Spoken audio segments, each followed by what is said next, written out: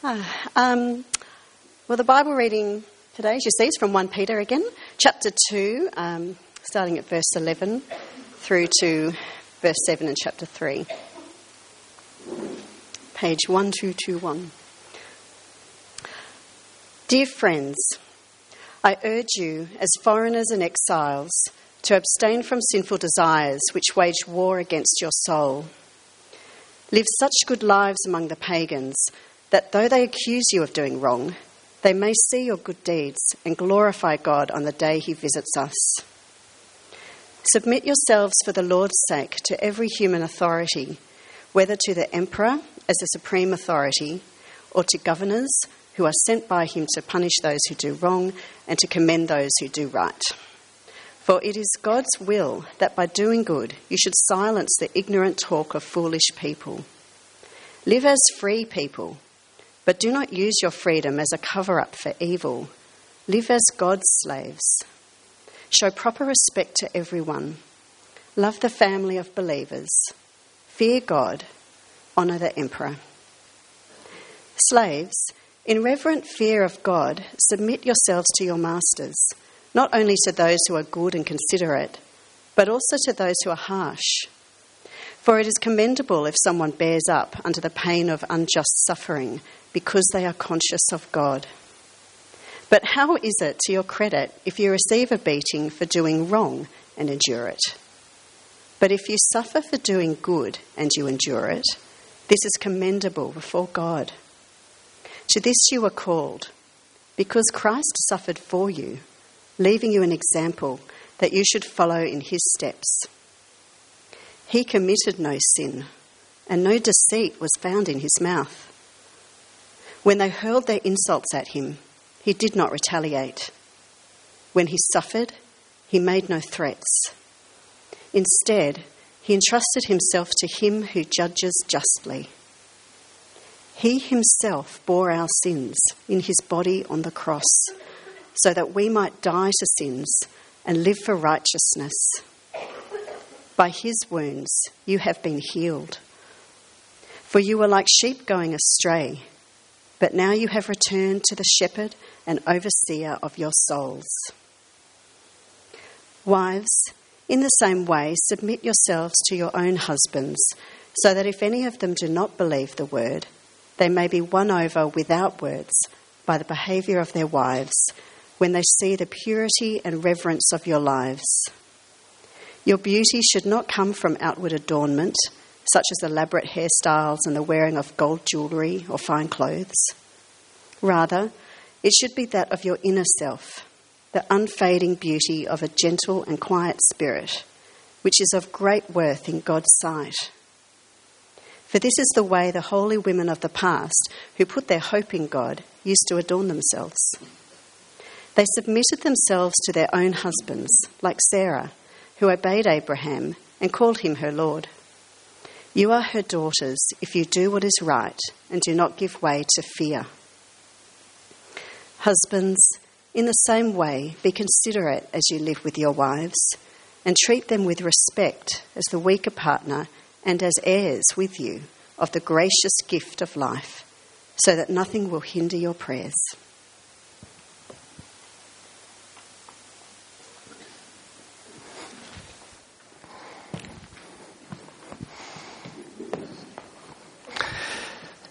Thought I might ask Colin if he'd like to preach on that. Just want to flag for you that obviously we're dealing with some pretty heavy stuff today. We're going to have a little bit of an opportunity for Q&A after. So if there are issues that are raised by the passage, things that you think I haven't explained very well, there's going to be an opportunity for you to ask, for everyone to hear. But if you want to take up stuff with me after the service, you can do that as well. Or give me a buzz during the week if you want to take things further. I am aware that this is a vexed issue for our culture, and I'm going to try and handle it very delicately and carefully. But we've got a bit of work to do. Yes? Okay, let's dive in. We've been exploring the idea of true life out of 1 Peter, and we come today to the second half of really what was a two-part sermon. Last week we looked at the first part of this passage, and particularly the dynamic that drove the application that we're spending probably more time today looking at. Today we're going to look at the idea of power. How we as Christians think about it, what to do when we have it, what we do when we don't have it. When we see the power of power, power brings fear, distortion, corruption, abuse. So I'm going to spend some time this morning just really briefly trying to very concisely summarise last week's sermon, because the two do go together. And then I'm going to have got 4 points. Number 1, power corrupts. Number 2, when we lack, or when power we lack. When power we have. Number 3, and number 4, true power. So let's go really fast. Some of you may be wondering if I can summarise last week's sermon really fast. Why didn't I just preach the summary last week? Shut up, Ben. Stop grinning at me. Anyway, you remember, hopefully, Peter goes through and he tells us that we have an identity through our faith in Christ. And in verse 9 he tells us that we are a chosen people, a royal priesthood, a holy nation, God's special possession. And that identity flows into a purpose. He develops this idea of priesthood, and he tells us that we are a priestly people. And as priests, we offer spiritual sacrifices, not just praise to God, but the verse that Colin picked up that is there in chapter 2, verse 12. He tells us to live such good lives among the pagans that though they accuse you of doing wrong, they may see your good deeds and glorify God on the day he visits us.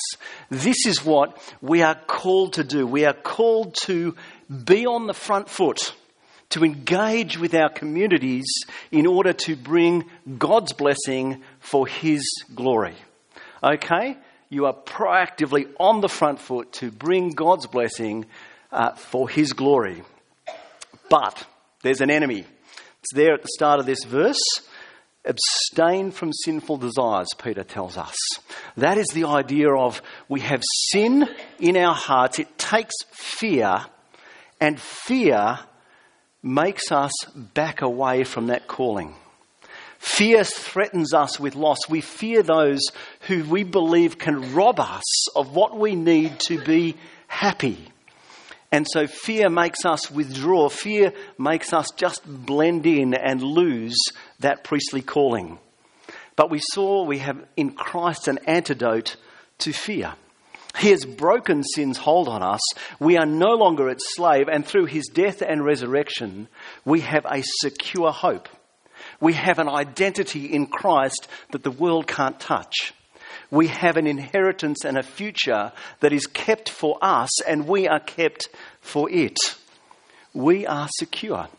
And so Peter tells us, as aliens and strangers, we are actually set free to serve, to love, to bless in our communities because we are secure in God's grace. There you have it, a 2-minute summary of last week's sermon. Okay, where do we get to? Power corrupts. This blessing, this being on the front foot, and the fear that comes with being out there comes because we live in a society that really is a dog-eat-dog kind of world. Power permeates every relationship you are in, formally or informally. Your bosses at work, the government over us, the police force on the streets, your peer groups, your marriages, your families. Power permeates every relationship, both formally and informally, and we know what the abuse of power looks like. Royal commissions. The abuse of power through institutions, through banks. What's next? We know that power is abused. And we have a deep fear of powerlessness. We don't like it when we are helpless. Do you remember the movie Jurassic Park? The new one's coming out, so I thought this was a topical reference. Remember the opening movie where all of a sudden there's a T-Rex on the loose and the kids are in the car. Remember that moment? And they're absolutely petrified and the T-Rex's head is there. We might think that when we're faced with power, that terror is the right response. But Jesus tells us no. We might fear that as we face the power that is out there in our world, whatever that is, whether it's the power that you experience in the relationships around you or the government as a whole, I don't know what you fear. But you might fear like the children before that T-Rex. You have that terror. But we hate it. Because we are being told that our future depends upon us. Our society is telling us, to rip off an old poet, that we are the masters of our fate. We are the captains of our soul, and it depends upon us. And so we fear powerlessness.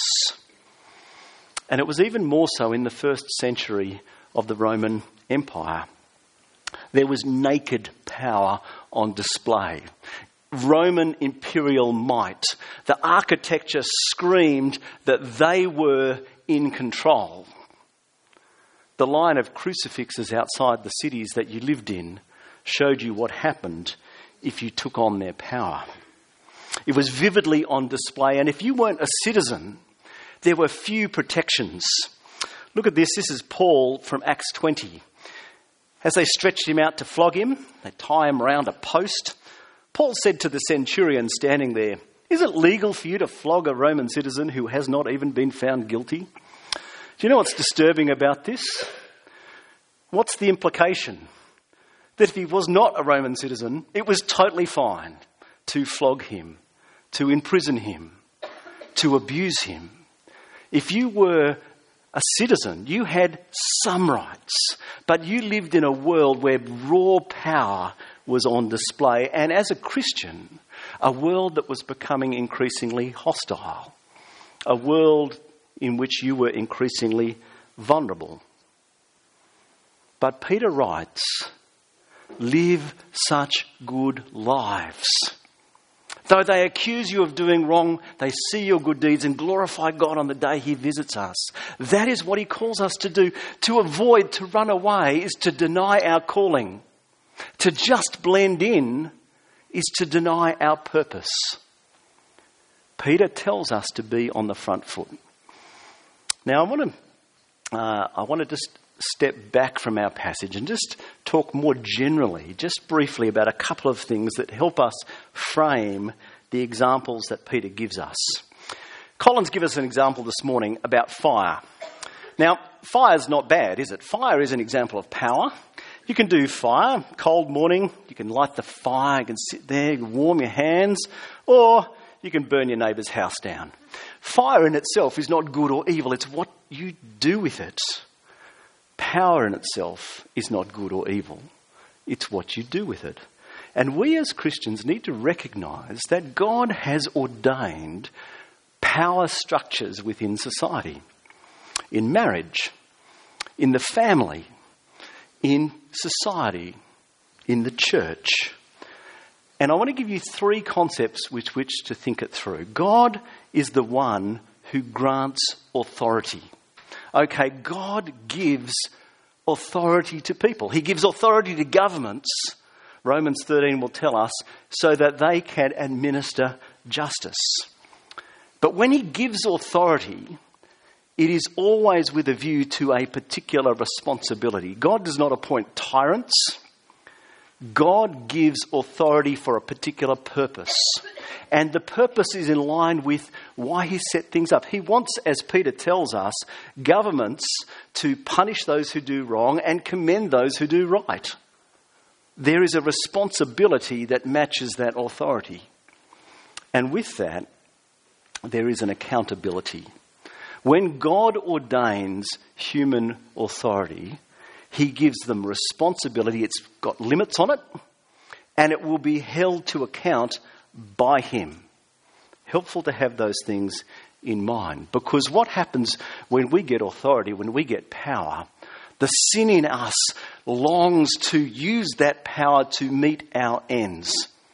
And we see this again and again and again in the lives of others, in the lives of our community, and in our lives. That's number one. Another quick aside. Peter isn't in the business of telling us exactly what to do in each and every situation. We like law. We are naturally wired this way. I've had Christians, just tell me what I need to do. Can I just say, Peter doesn't just tell you what you need to do. Peter presents us with principles that he then works out in three very particular examples. Citizens or members of a community, slaves with their masters, and wives with their husbands in first century Rome. What he doesn't do is lay down timeless principles for us to follow. God, through Peter, has given us principles that we can discern, and then we have to do the hard work to work out what that looks like, not as first century Romans, but as 21st century Australians. How do we see that work out on the ground? And that's number two. We need to work hard. Number three is that as Peter lays down these principles, they are like the railway tracks, okay? And our lives are like the train. Okay, what we try to do so often is we see the command, we see the principle, and we try and do it on our own strength. Now, it doesn't work very well. You ever tried throwing a train? Even if you get it to budge, it's got none of the power, none of the energy that a train is actually designed. We need something to drive that train. And the thing that drives the Christian life of obedience along the tracks of God's purposes is grace-fueled, love-fired engine. That's what we need. And that was what last week spent time in. So don't just go away with a couple of rules and I'm going to try harder. Go away and see God's purposes and see how in Christ He's given us everything we need to live in that. Let's dive in. When power we lack. I want to spend most time talking about the husband-wife thing because I think that's where you guys have got most questions. There's not many slaves out there. Any slaves? No. Yeah, a few guys going, their wives not seeing it. No, anyway. Let's see. Let's discern the principles to start with. Okay. First principle. No human authority is absolute. No human authority is ultimate. And as Christians, we have a higher allegiance. In each of these situations, you will see Peter reminds citizens, slaves, wives that their ultimate form of authority that they are submitting to is actually Christ.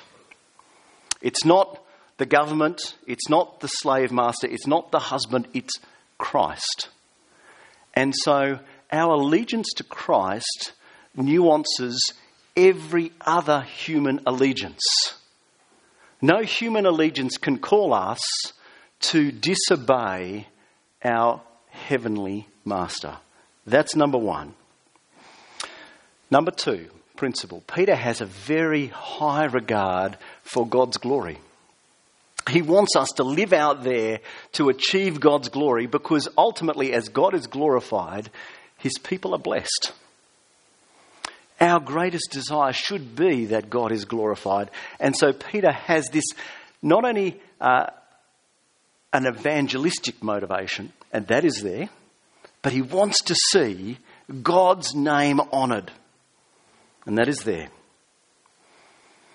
Number three, you will see in all of these situations that as citizens and as slaves and as wives, we are free. Let me draw your attention to verse 16 of chapter 2. He says, live as free people. Do not use your freedom as a cover-up for evil. Live as God's slaves. The emperor believed that he owned the empire. Husbands owned wives and slaves were literally owned by their masters. But Peter says, no, you're free. You are free. And so when he tells them that they are to submit, they submit themselves. They actually work out what that looks like on the ground. You notice that Peter doesn't spell it out often in particulars. He leaves it to them under God with the wisdom that comes through obedience to the gospel, that is granted through the Spirit to work out the particulars. But we are free. And so Peter says, use your freedom, fit in where you can, but where you can't, know that God gives you what you need to endure in the face of suffering. The other thing I want to draw your attention to, and I've already said it, but I'm going to say it again, is that Peter is writing to first century Roman Christian, not 21st century. So we need to do the work. We need to work out what it means to live in a right way, related to those who have authority over us and those over whom we have authority in the 21st century. And it will not line up necessarily the same way. So this is why I'm going to allow that Q&A. This is what maybe morning tea is, as you guys share together about the situations and seek wisdom from one another and work this out together. Citizens, let's dive in. We need to know that as citizens, what Paul says? He says, submit yourselves for the Lord's sake. Be a citizen in the Roman Empire. Be a member of that community. Not with your allegiance to Caesar, but your allegiance to Christ. For the Lord's sake, submit yourself to every human authority, whether the emperor or the governor. Our allegiances are always shaped by that higher allegiance, and the idea behind it is that no one will speak ill of Christians. Christians were seen as disloyal. Christians were seen as haters of humanity because they didn't join in with what everyone else was doing because they saw it was contradictory. But I would say, Peter is saying here, Christians should be better citizens because they acknowledge an emperor that is higher than Caesar. They can't obey him in all things. They won't obey him in all things. And suffering may come. But there is a higher allegiance, which means that for the Lord's sake, they will submit. For us as Australians, or at least permanent residents living here or visitors, what this is saying is that we should be better citizens of the Commonwealth of Australia than the non-Christians out there. We should pay our taxes more freely. We should do our duties as they don't cut across our allegiance to Christ more willingly because we want him to be honoured. Let's move on. Slaves, from verse 18. Slaves, once again, are called to submit themselves. We need to acknowledge Peter is not endorsing slavery here. With the husbands and wives, with the citizens, Peter acknowledges that God has ordained authority in the society and authority in marriage, but he doesn't do that here. And we need to remember that it is actually Bible-believing Christians like this guy, William Wilberforce, who led in England the charge against slavery. And so Peter is dealing with the realities of first century. He says, you're a slave. You have no power to change your situation. How do you live? And he says, live in a godly way in the midst of an ungodly system. Submit, even if you suffer for it. And the amazing thing there, and you'll see it in verse 19 and verse 20, he says, he repeats this phrase, it is commendable. Literally what he's saying is it is grace towards God. And what I think he's saying is not that God goes, hey, it's great that you've hung in there. But he's actually, I think, saying that God is saying, I can use this. Your suffering is not meaningless. It's not in vain. When you suffer what is good, it is not just giving me glory as you set an example of your allegiance to a higher master, but I can work that in you. I can use that suffering to bring about my glory in your life. A guy by the name of Sinclair Ferguson said it's vital that we understand that these afflictions are controlled by the hand of our sovereign Father. God is at work in our pain. Romans 8:28. Remember that one. Otherwise we will not see them in their true perspective, and our assurance of God's love will sink under them. He says to the slaves, even your suffering, as horrible as that may be, is actually used by God. So don't think it's meaningless. Don't think it's purposeless. Let's dig in. That's a very brief look at slaves, at citizens. Wives. I don't know how you felt as Karen read that. Probably felt sorry that my wife was the one who was actually reading this to you. Can I say, obviously, this is a massively controversial topic for us. But I want you to recognise something. The reason why it is controversial is because we live in a society that has been shaped by Christian values for 2,000 years. Western civilization has been shaped by the biblical ideas of equality and the value of the individual. So we go, oh, how could Peter say such things? Can I say the reason we react like that is because our culture has been shaped by the very thing that we are reacting against. We don't see just how revolutionary this actually is. So let me explore it, and you can ask questions if you want to go further. In the first century, if you were a non-Christian husband, to have a Christian wife was a source of shame. Because there was as head of the household, everyone in your household followed the gods that you followed. And all of a sudden your wife is saying, no, I follow Jesus. You were not meant to, Christian wife, have friends that were not your husband's friends. And all of a sudden you are part of a community, a church, brothers and sisters with other people who your husband is not connected maybe to. And so as you live faithfully as a Christian woman, you are bringing shame within that context. And so you can understand where persecution and hardship comes from. The wife was much more subject to the husband's whim than in our culture. There were no laws really protecting the rights of women. You moved from your father's household to your husband's household, and you were largely under his authority and power. A very difficult situation for a Christian woman. But what Peter does here, like with the citizens, he acknowledges that not all authority is bad, that God has actually ordained authority within marriage. And Ephesians 5, Paul unpacks that more fully. But here he's saying, even when it's a non-Christian husband, even when there is injustice, submit yourselves.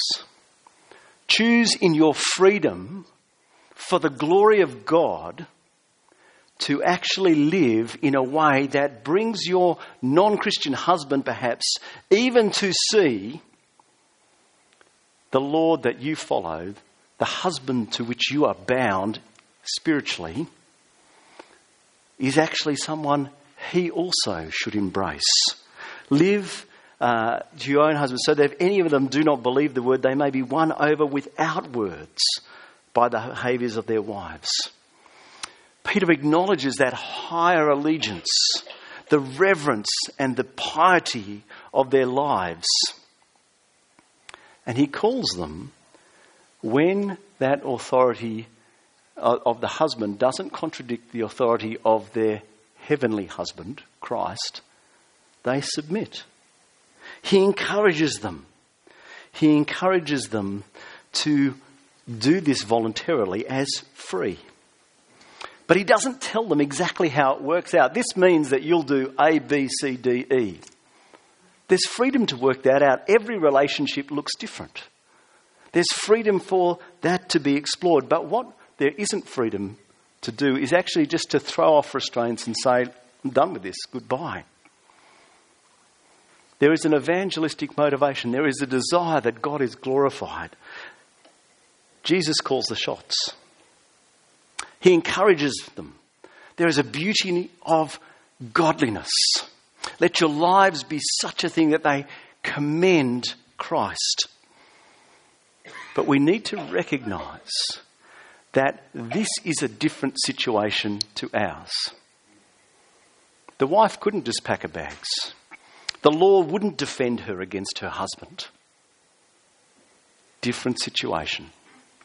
What this is not saying is that if you are in a situation where there is abuse, that the Christian thing, the right thing, the godly thing is just to suck it up. Can I say that is not the biblical thing? Because we are not in that situation. She, in the first century, may not have had a choice.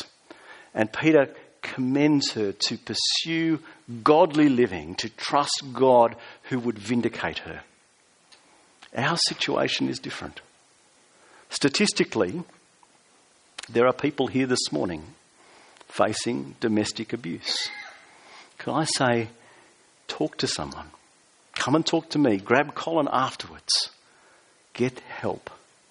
Because this is not something that you as a Christian are called to submit to. You live in the power relationships that you find yourself in a way that honours God. That honours God. What other situations do you find yourselves in? Well, you can apply this across peer groups, workplaces, families, where you maybe are on the less powerful end. Seek to acknowledge authority in a way to bring God glory as you seek to bless. It may bring suffering, but Jesus' words are, do not fear. Through the gospel, we are secure. We have nothing that they can take. Do not fear. There's lots more I could say. But let's move on to verse 7. Now, verse 7 is almost harder than verses 1 to 6 because it contains some ways you sort of think, I wish I could sit down with Peter and say, can you phrase that differently? But it's there, so let's read it. Husbands, in the same way, be considerate as you live with your wives and treat them with respect, literally treat them with honour, as the weaker vessel, the weaker partner, as heirs with you of the gracious gift of life, so nothing may hinder your prayer. The controversy stakes has just gone up. Every woman in the room is offended. What on earth is Peter talking about?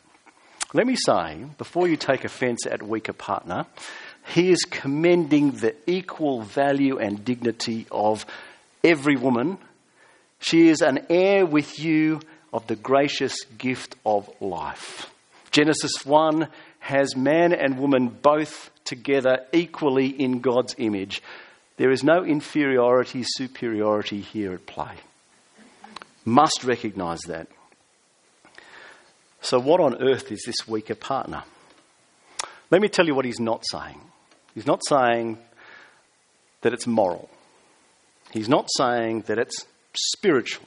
He's not saying that it's intellectual, that guys are smarter than girls. Well, we all know that's probably not true, is it? What is he saying? Well, physical.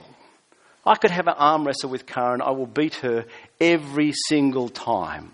It would not be possible, I think, for my wife to physically outmatch me. It's just, she is a weaker partner. Yeah, come on. You could try. Let's go. But I think even more than physically, What he's saying is that she, in that culture particularly, but I think still in ours, is actually socially more vulnerable. Women were in a position where it would have been very easy for men who had the social and the physical power to exploit. And knowing that sin takes when we have power, sin takes that and lets us misuse it.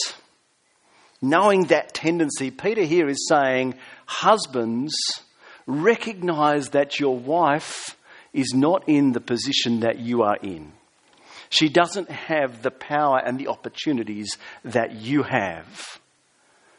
And so give her honour. Live with her with understanding and compassion. Use your power to bless her. That is what Peter is calling every husband to do. Paul would say it differently. He says, husbands, love your wife as Christ loved the church, giving himself up for her, laying down his life for her. Husband, this morning, do not hear Peter say, my wife must submit to me. Hear Peter saying, you use your power. You use the authority that God has granted you to love and serve your wife. Never to abuse. Never to get your own way. But to lay your life down for her in service. That is what Peter is saying. Make your wife feel so loved that it never even occurs to her that she's vulnerable. That she never feels threatened by you. That is what Peter is saying. Men, we need to hear this. We need to love our wives. There's lots of other situations we could extrapolate this out. This is not just husbands and wives. This is every situation where you have power. Maybe you've got people under you at work. Maybe you're just the big brother to the little brothers and the little sisters, and you've just got a bit more beef behind you. What's the power that you have? How do you use that power to bless? And it's interesting.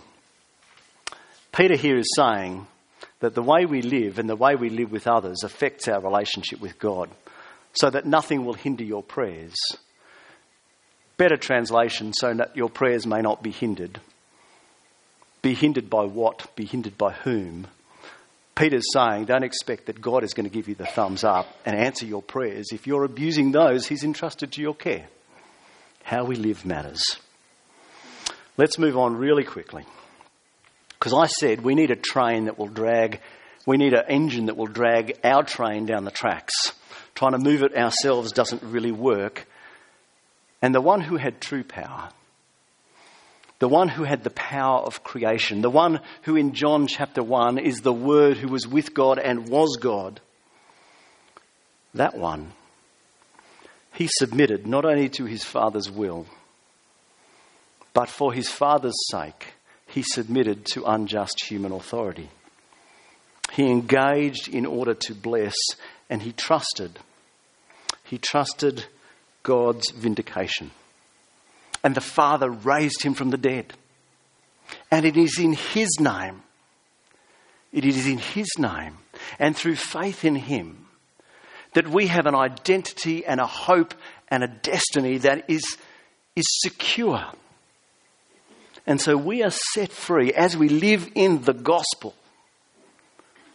to both submit to authority, even if it is unjust. If that glorifies God, so be it. But to exercise authority in order to bless others so others might see God in us. Peter is saying, God has got your back. Serve him. Trust him. I urge you, he says, as foreigners and exiles, to abstain from sinful desires which wage war against your soul. Live such good lives among the pagans that though they accuse you of doing wrong, they may see your good deeds and glorify God on the day he visits us. Amen. I'm aware I went a bit long, but I didn't feel I could even drop bits of that out. Questions. Colin's going to come up. He's got the microphone. Is there something that someone wants clarification on, wants to push a bit further with? You can always grab me afterwards, as I said, or contact me during the week. I'm very happy to sit down as well, but very happy to answer questions.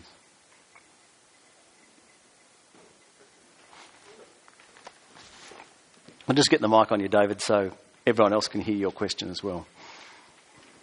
Thanks, Cameron. Are all authority figures, or have all authority figures throughout history been ordained by God, as Paul alludes to? And are there limits to which we should submit to authority figures as Christians? Yep. So let me go back to this thing. Authority, responsibility, accountability. So you're referring to Romans 13. Interestingly, when Paul writes to the Romans, the Emperor Nero is on the throne. Now, most of us will know that Nero was not exactly an example of political stability or niceness. And so Paul writes about how human institutions are established by God. The authority within society, yes, is established.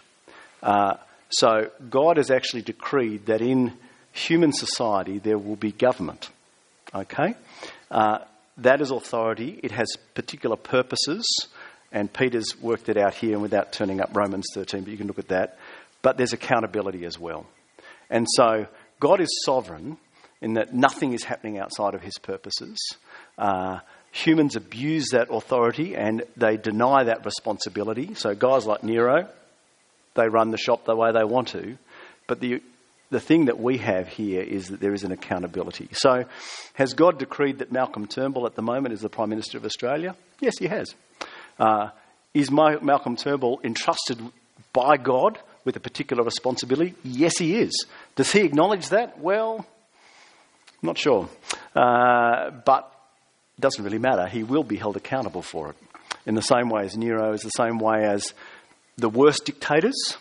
What we don't want to do is say God has not ordained government within society.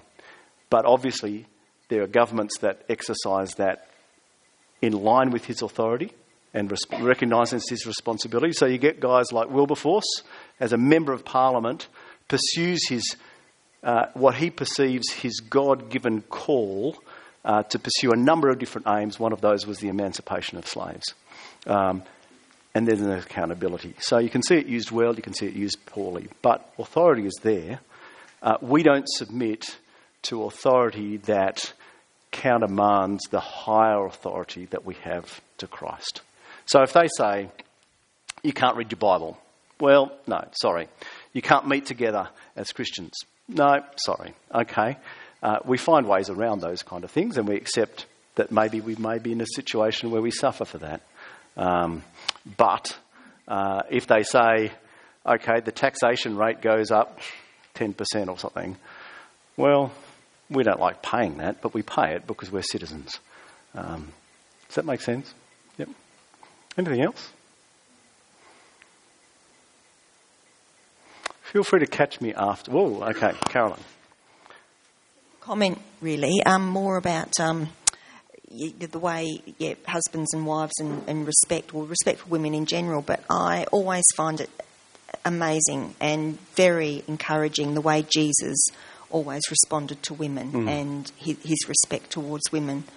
I always find that that's a helpful thing to go back and look at. And we don't see just how counterculture that was. How radical that was. The fact, and I didn't bring it out, but the fact that Peter even bothers addressing women and addressing slaves, both of whom were seen as maybe lacking moral capacity to make valid decisions. So Plato wouldn't bother talking to wives, he'd just talk to husbands. We just don't see how revolutionary this is because of 2,000 years of Christianity shaping our culture. Okay, I'm going to sit down. We're going to finish, but come and grab me afterwards if you want to talk further.